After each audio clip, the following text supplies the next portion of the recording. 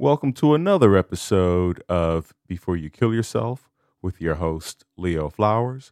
I am Leo Flowers.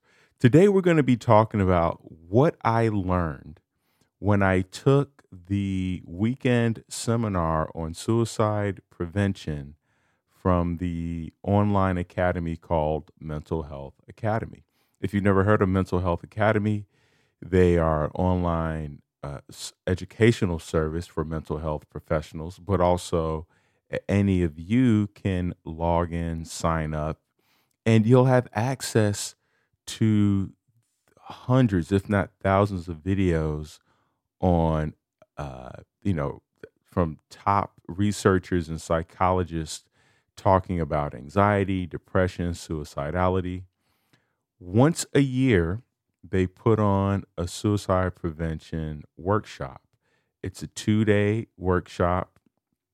This year was this past Saturday and Sunday, and they bring in all the top speakers, leaders, uh, people who have lived experience with suicide attempts, and they share what they've learned and the state of suicide prevention today.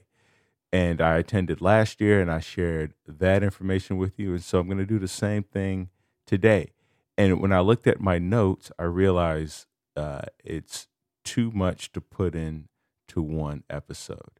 So I'm going to try to chunk some of the talks together into 2 to 3 episodes, and we'll see how it pans out. The first speaker was Jonathan Solinger, who spoke about suicide AI. And also, I'm going to link to the Mental Health Academy in the show notes so that if you, I think it's $10 to watch the videos. If you want to pay the $10, log in, you can watch these videos. And so I will share with you the topic so that if you go, oh, that I would be more interested in learning about that, you can go in and then find that. So this is his topic was called Suicide AI by Jonathan Solinger. I think that's his name. I can't read my own handwriting. That's embarrassing. Um, but anyway, the one interesting thing he talked about was how with AI and chatbots, we can put in our journal entries from high school, from years ago, even currently.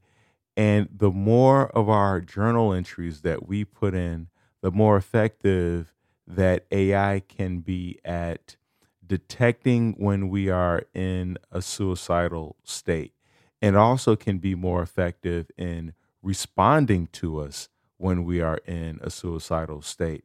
And they're thinking of incorporating this and using this for, the suicide prevention hotlines. And because a lot of people don't call, they text or they do a chat, and so this would improve the AI's response and ability to detect when someone is close to self harming themselves, which I thought was pretty cool. I never thought about AI being used for that.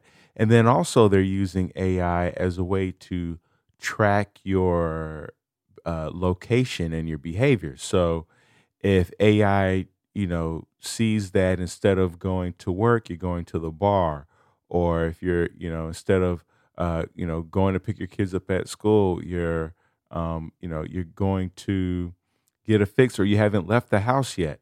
Like it starts to track your patterns and notices when there's a break in pattern, which then allows the AI to notify you or someone else to be notified to check in on you, which I think it's scary and terrifying, but also cool if used in an appropriate manner and not used to track and control someone else.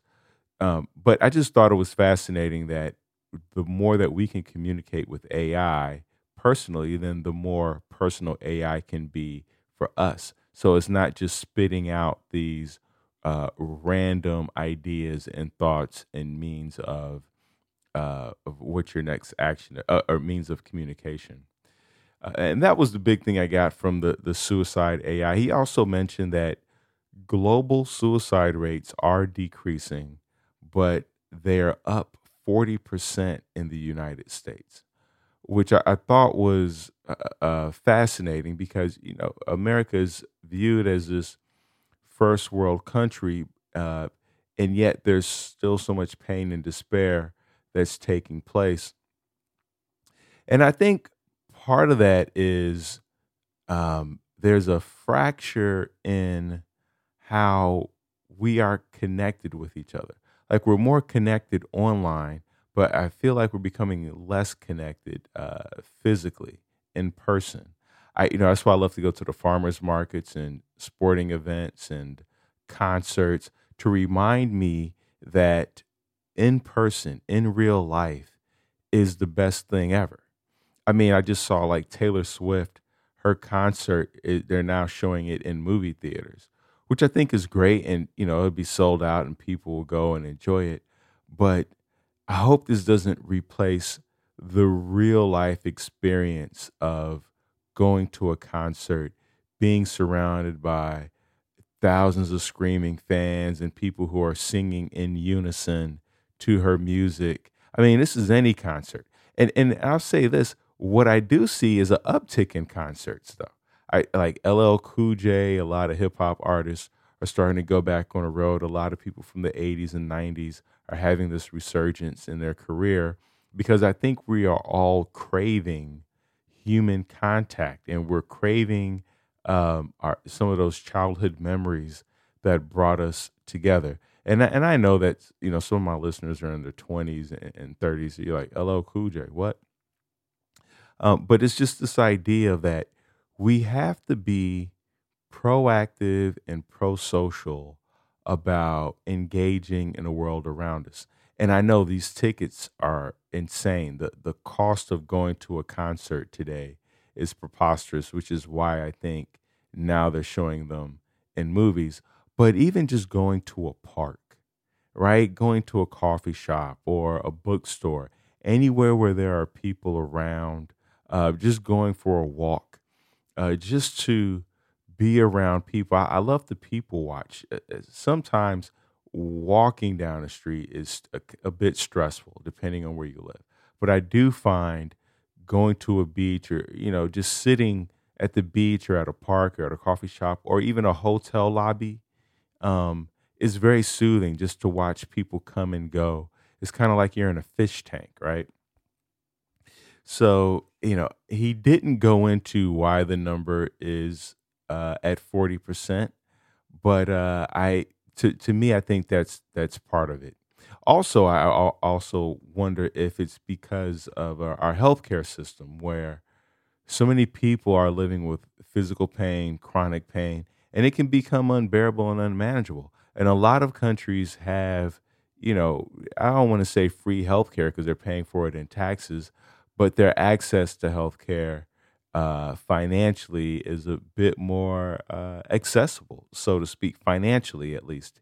Where here, it's like if you get sick and then you look at the cost of of getting healed or getting better of the medical treatment, you go, "Oh, I'll just deal with the being sick. I'll just deal with the pain." I went to the dentist the other day, just to have a tooth, a tooth pulled was $500, and that was just a tooth. I can't imagine like if it's your leg or a arm like that. That's such a crazy number for a tooth.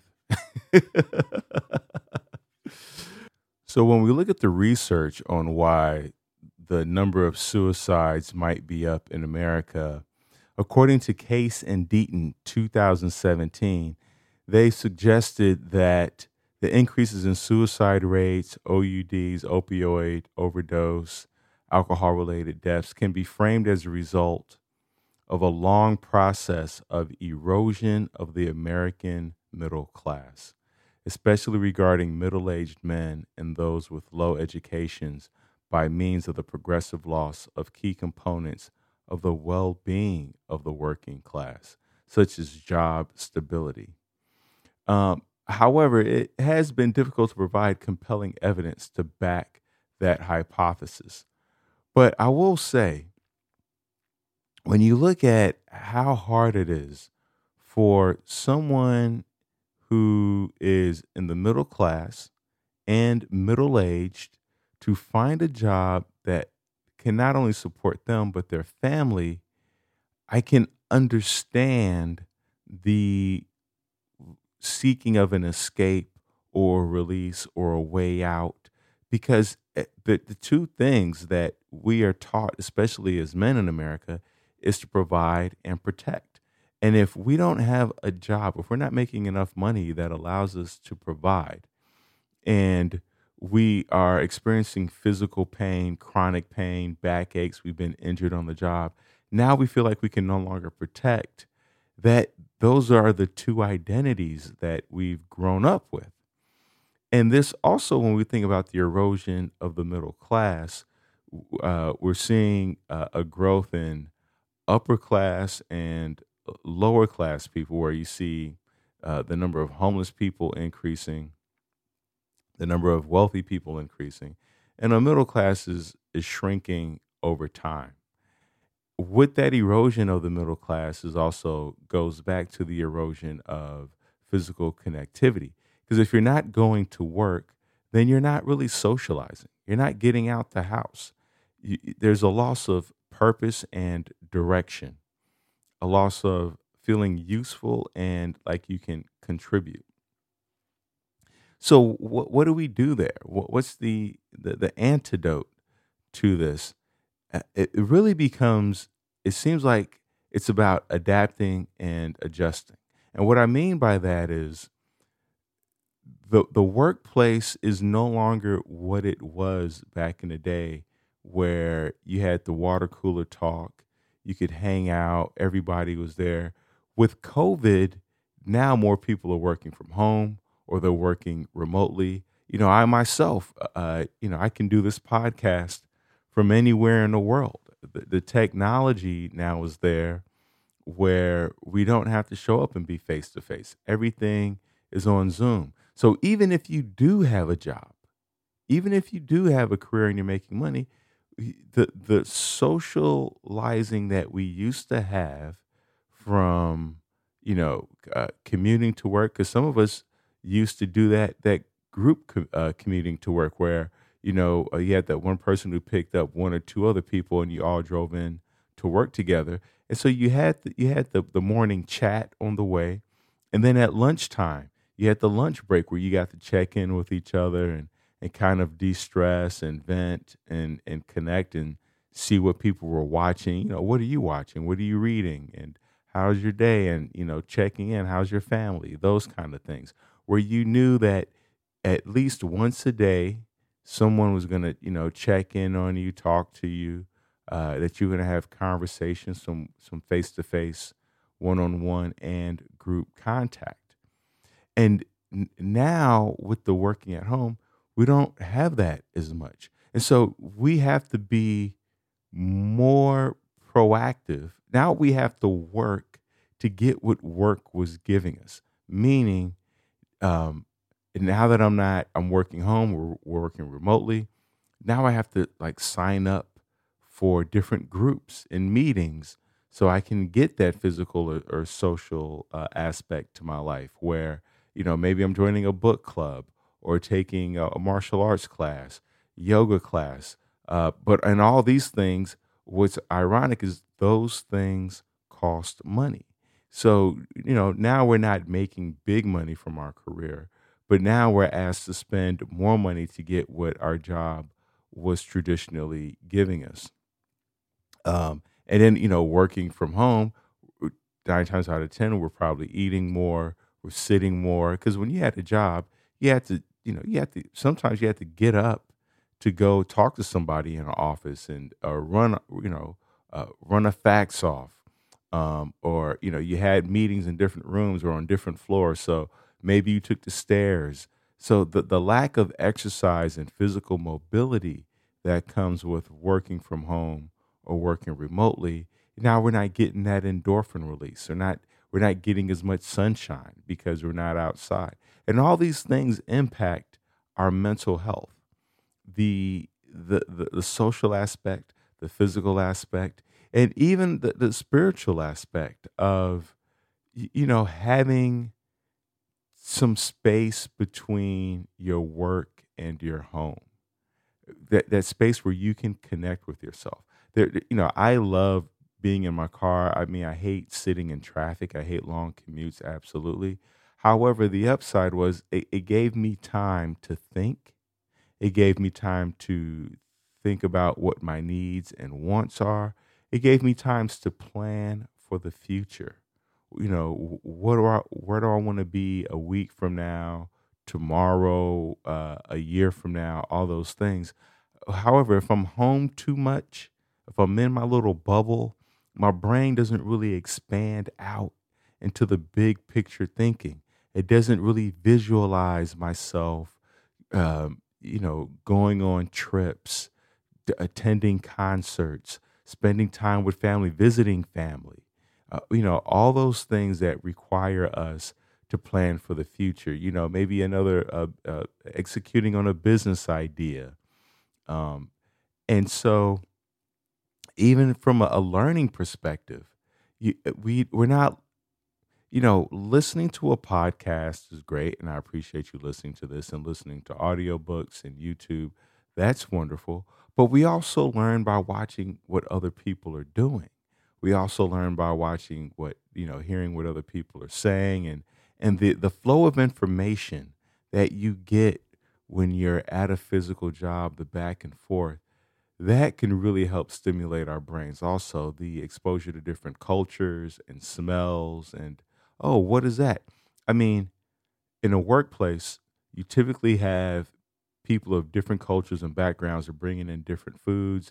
They're celebrating the holidays a little differently. So you're getting to learn about different cultures and aspects of life that then in turn can possibly influence your life. And also you're learning about how to conduct business in different ways because it's quicker to ask a person a question than to Google it. Yes, you can Google this and that, but then what happens when you get on Google? You get hijacked by some ad or a video. So now you're clicking on that, and then you're off to the races for the next 5 minutes or 5 hours looking at, TikTok videos. Or is that just me? So at work, being at work really allows us also to focus. It's the practice of focusing, right? Because your boss is right there. There are cameras everywhere. They can count the keystrokes on your laptop or keyboard. So that ability to hyper focus, and I don't want to say hyper focus, that sounds too much. So when I think about America and this spike in the suicide rates up 40%, I think about our lifestyle. I think about how much harder we have to work, how much intentional we have to be to create a well rounded, healthy lifestyle in order to be physical and physically engaged, emotionally engaged, psychologically engaged, to learn, to tap into our inner selves spiritually. Um, all these different things that are now being outsourced to us, and these are challenges. They're not unsolvable problems. These are things that if we sit down and we think about, okay, out of the 6 areas of my life, my physical, occupational, social, spiritual, emotional, and mental, what do I need to improve on? If my health is good, okay, I'm getting exercise every day. I'm going for a walk. All right, we don't have to deal with that. That's locked in. Occupationally, if I have a job and it's making enough money for me to provide, I don't have to think about that. Socially, how am I doing socially? Am I getting out? Am I meeting new people? Am I engaging with people? Am I attending meetings and clubs? And am I people watching? Am I visiting friends? Am I inviting friends to visit me? Like really clicking through your progressions to see where can we improve. And this is not something. that, can be done in a day or a week or a year. This is about building up and the life that we want. And I don't want to say the life, the pieces of our lives that we recognize are starting to atrophy or shrink, right? So instead of letting those six areas of our wellness shrink, it's a question of how can we expand those areas so that we can engage and move forward. I didn't really think I was going to talk that long about this one. But I appreciate you tuning in. And if you found some value in this episode, please share it with one other person. That way, you two can have a conversation about what are your thoughts on AI, right? Do you think that AI is a scary thing? Do you like the fact that AI can track you? Have you used AI in any kind of way? I myself, I love ChatGPT to kind of clean up my emails and sometimes even my text messages. And so that when we share things, it allows us to have a conversation, a communication, and then it helps us to build a community. Thank you for tuning in. Remember, this podcast is not a substitute for you calling the 988 or any of the other 800 numbers.